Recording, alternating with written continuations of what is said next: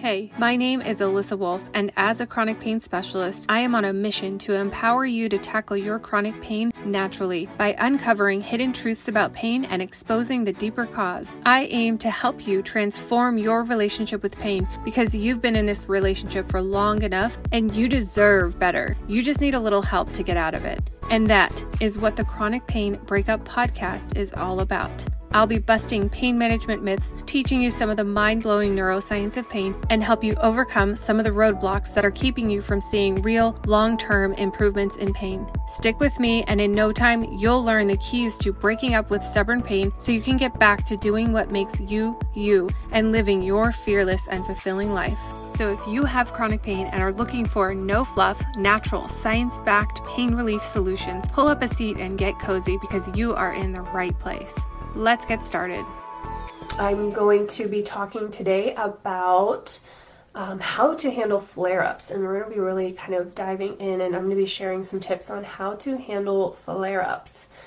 So, hello. If you are suffering with chronic pain and you're struggling to manage flare-ups, then I'm going to be showing you how you can start handling your flare-ups at the first sign of them so that you can then knock them out quickly and get back on your feet faster. And in fact, I'm going to be sharing 5 tips to handling flare-ups, and these are techniques that I teach my clients in my Chronic Pain Breakup Method program. For the record, flare-ups are basically these periods of time where pain worsens and pretty much wipes you out. You feel a lot more pain than you normally would, and you might feel some more brain fog, you might feel fatigue or exhaustion during that period of a flare-up. And flare-ups can last for any length of time, okay, and it varies. It varies depending on the person, and they can be caused by any sort of triggers, and sometimes we don't know what those triggers are. And I think that's actually one of the hardest parts about having flare-ups is not knowing how long they're going to last. And a lot of some scary thoughts can kind of run through your head, like, will I ever get better? Is this ever going to go away? Is this my new normal, right? So not knowing if and when the flare-up will end can be absolutely terrifying. But not only that, the other thing that makes flare-ups really hard is not having really a great plan or a way to manage them. How are you managing your flare-ups right now? Like, what is your game plan for when a flare-up happens? Do you have a game plan at all? Or do you just kind of deal with it by resting in bed and relying on painkillers and just passively waiting it out? Okay, that isn't much of a strategy, is it? Right? So relying on painkillers and just hibernating in bed while waiting for this flare-up to kind of calm down isn't really a great strategy for handling flare-ups. So here's something to think about. If you stopped just relying on excessive amounts of rests and wishful thinking and painkillers, and instead you had a plan in place that you could turn to that would make it easy to follow, to know exactly what to do at the first sign of a flare-up so that you can then take the duration of your flare-ups down significantly, then you'd be able to reduce the intensity of your flare-up and possibly even take that flare-up that may typically last, let's just say 2 weeks, down to just 24 hours. Wouldn't that be nice? Wouldn't you want that? Melissa says, or not Melissa, Mariella, hopefully I'm saying that right. Hello from the Netherlands. My daughter has flare-ups, has a flare-up since this afternoon. Her pain goes up really bad. Don't know what to do, but to wait for it to come down. Yes, so hopefully this is helpful today because I'll be sharing some tips on how to do more than just waiting it out and taking pills, okay? And this is a tactic that I teach my clients, and I actually had a client who would have these back pain flare-ups that would last months at a time, and she relied on prescription opiate medications, and she was afraid that she'd eventually get addicted to them. And she had no other way to handle her flare-ups than to lay in bed, and it made her feel like she was a bad mom. She actually said to me, she would think to herself, how can I be a good mom if I'm laying in bed all the time? And for her, when we implemented what I'm about to share with you, it took her about a month to cut down the length of her flare-ups from months at a time to 24 hours. And having all of that time back was life-changing for her. And not only that, in fact, the intensity of her flare-ups went down so much that she said she couldn't even really call them flare-ups anymore. She was able to start living her life without fearing the next flare-up because she had a plan in place that would help her handle her flare-ups quickly. So how cool is that? So here's what you need to know to get that same or similar result as the client I just described. You ready? Okay, so I have 5 tips to handle your flare-ups quickly so you can get back on your feet faster. The first one is to identify protectors. Okay, identify protectors. So if you're taking notes, write these down. Number 1 is identify protectors. We don't just want to identify our triggers. A lot of times, culturally, we're taught to identify the things that cause your pain. Look for the things that cause your flare-ups. What are your triggers, right? And that information is important. It's very valuable and very helpful if you know how to use that information. But more importantly, we also want to look for the things that are basically the opposite of our triggers. The things that help us reduce our pain, the things that make us feel better, the things that make us feel more comfortable, the things that make us feel more relaxed, the things that make us feel safe and at ease, okay? So we want to not just identify our triggers, but we also want to identify our protectors, okay? And this isn't something that you just do, you know, and you sit down and like jot a couple of things down. This is something that you actually want to spend time doing, like actually spend some like legitimate time brainstorming what your protectors are. And because you should have, ultimately you want to have a really long list of what your protectors are, okay? What things might be your protectors? What things might make you feel more relaxed? What makes you feel more comfortable? What improves your mood? What gives you energy? What makes you feel safe? Start writing them down. Start making a list. What about things like listening to music? What about watching funny videos, talking with your spouse, eating healthy meals, drinking more water, getting good sleep, going to bed early, eating chocolate, drinking a warm tea or coffee, getting a gentle massage? How about sitting in a hot tub or a bubble bath, sunsets, white noise, using a meditation app, or using guided visualization exercises, right? Like these are all just ideas. Just you need to start brainstorming what these things are for you so that you have a nice long list of protectors. And if you're struggling to come up with what your protectors are, I do have a free guide for download. And if you're interested, just type the word toolkit in the chat and I will send you a link to the free guide in the private messenger. And yeah, so again, one more thing on protectors in terms of making this list. Like I said, we want to spend a lot of time making that list. We want to spend more time thinking about what our protectors are than what our triggers are. And in that same sense, we actually want a longer list of protectors than our list of triggers. It's so much easier for us to identify what our triggers are than it is to identify our protectors. And so I'd actually challenge you to see if you can come up with more protectors than you can triggers, okay? So for tip number 2, my second tip is to use a flare-up toolkit, okay? So flare-ups tend to make it harder for us to think. During a flare-up, our memory is shot, and brain fog sets in, fatigue sets in, and ultimately all you really want to do is just lay in bed, right, and rest. And while rest is definitely what you need, you want to use intentional rest and not just rest in a passive way. We want to rest in an active and intentional way, because there is a difference between good rest and bad rest. And so when you're in that state of like brain fog and your memory is shot, you need to make it easier for you to utilize your protectors And remember, and to be able to remember all of the things that you have available to you to help you calm your system down, to combat this flare-up, you need all of that stuff nearby and easily accessible. And so that is why having a flare-up toolkit handy is really important, because it can make that make you more likely to utilize your protectors and more likely to perform intentional and active rest rather than just passive rest. And that is what ultimately we need in order to beat the flare-up and get back on our feet faster. And so your flare-up toolkit is going to have lots of things in it. You can have your list of protectors in it, and then basically all of the tools that you need in one place. And that way it's easy for you to utilize those protectors at the first sign of a flare-up.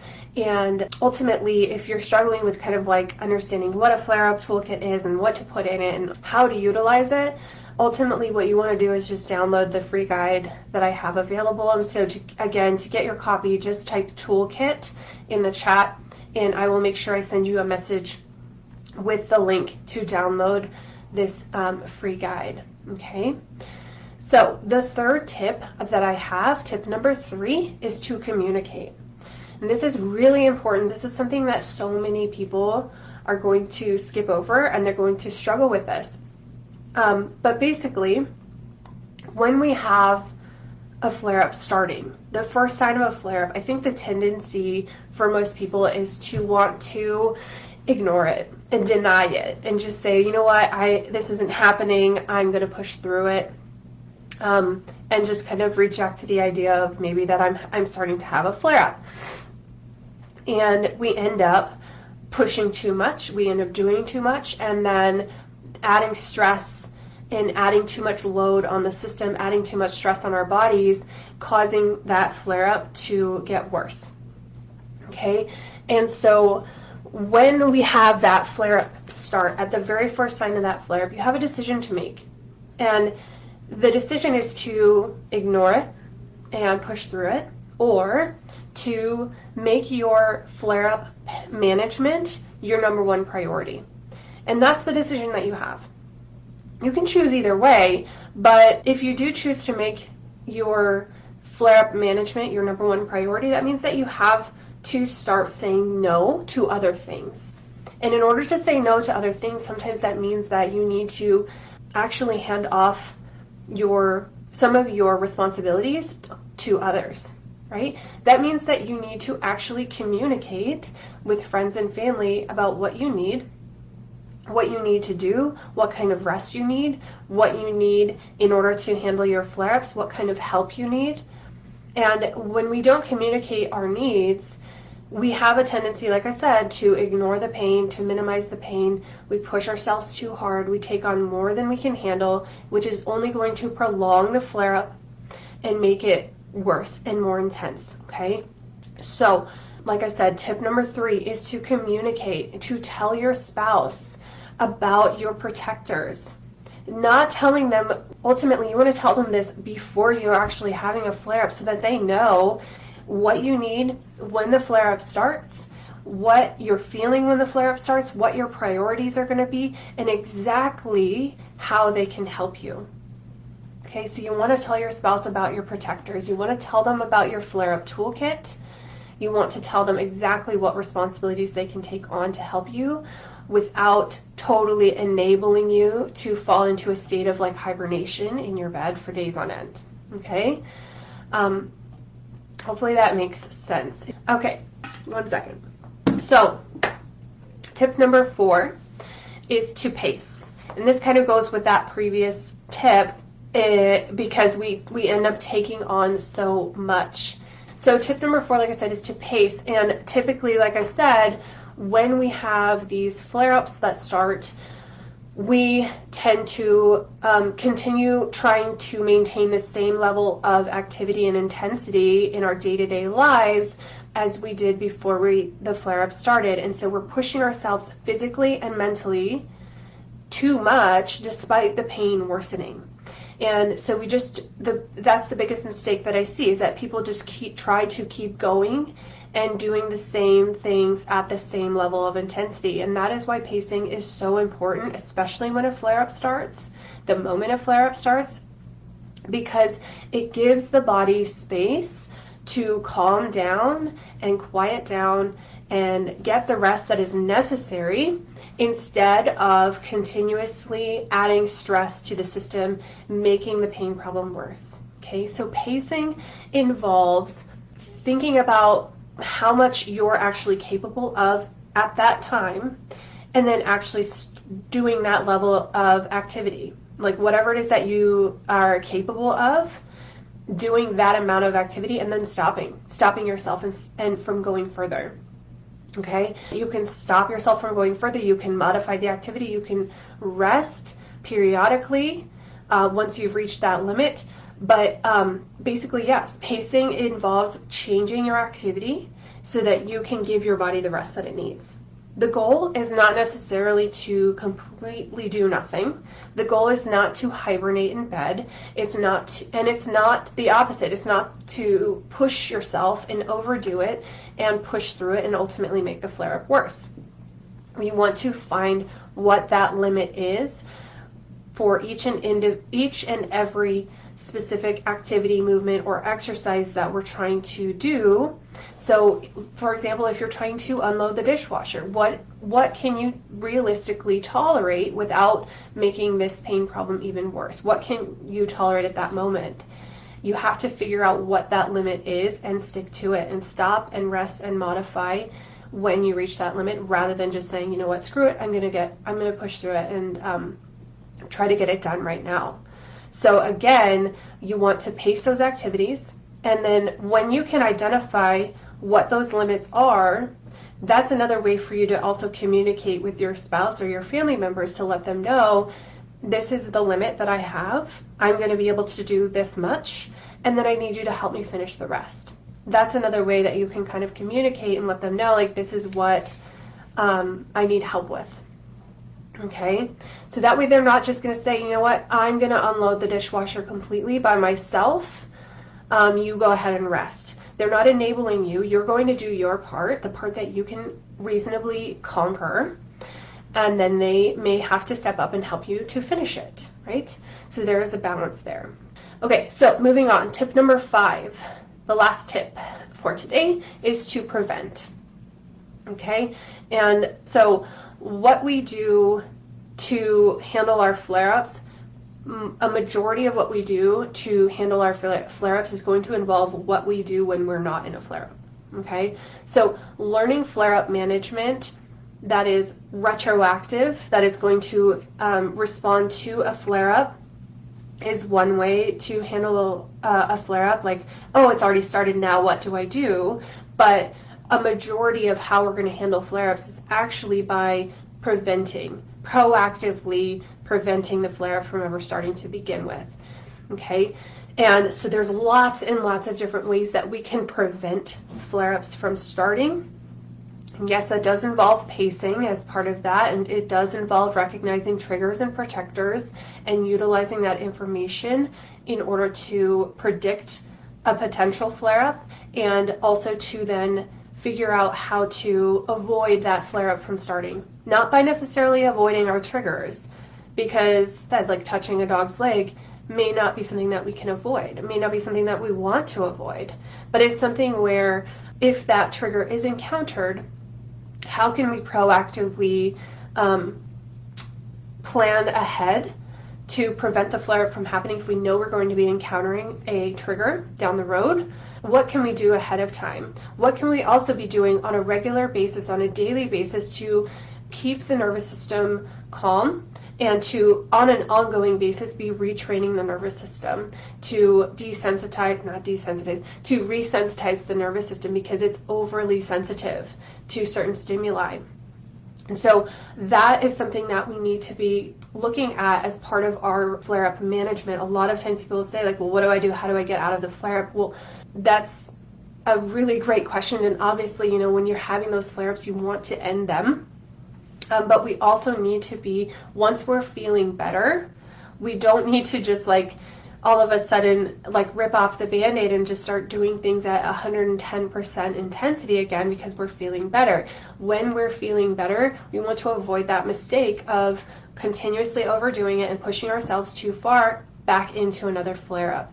Okay, so we need to be able to prevent flare-ups, and that is a huge component of flare-up management that we don't want to forget. It's not all about this retroactive management of what do we do once the flare-up started. We want to actually prevent them from happening to begin with. And so some ways that we can do that, just to rattle off a few, are going to include getting better sleep, managing stress, of course, pacing, already mentioned that, using our protectors, and planning around your triggers, and incorporating certain stretches and exercises into your regular routines, including nerve mobility drills and also brain-based drills to retrain the pathways in our nervous system that cause pain and contribute to pain as well. Okay, so in summary, we have 5 tips. We have identifying our protectors, using a flare-up toolkit, communicating with our family and friends, pacing, and prevention. Okay, and I hope that that really helps you today. I hope that you're going to go implement these strategies. And I would love for you to tell me, come find me, send me a private message or a direct message in Messenger. Come tell me that you've tried these. Tell me what your protectors are. Tell me how these tips have transformed your flare-ups. And if you think that these tips are going to help you and you want more information, I'm giving away that free guide that I talked about to help you implement these strategies. So it's called the Flare-Up Toolkit. And it's for people who have horrible flare-ups of their chronic pain. And all you need to do to grab that guide for free is to comment toolkit below in the chat. And even if you're watching a replay, I'm going to send you a message with the link to that guide. Okay, it's totally free and it's going to help you out. Okay, great. And remember, as always, if you want more information, more ways to prevent your flare-ups and to manage and actually treat your pain naturally with techniques that are backed by neuroscience, all packaged in a simple step-by-step system, I want to remind you that I have a 16-week program called the Chronic Pain Breakup Method, where I'm going to teach you how to beat chronic pain so that you can start living a more fearless and fulfilling life.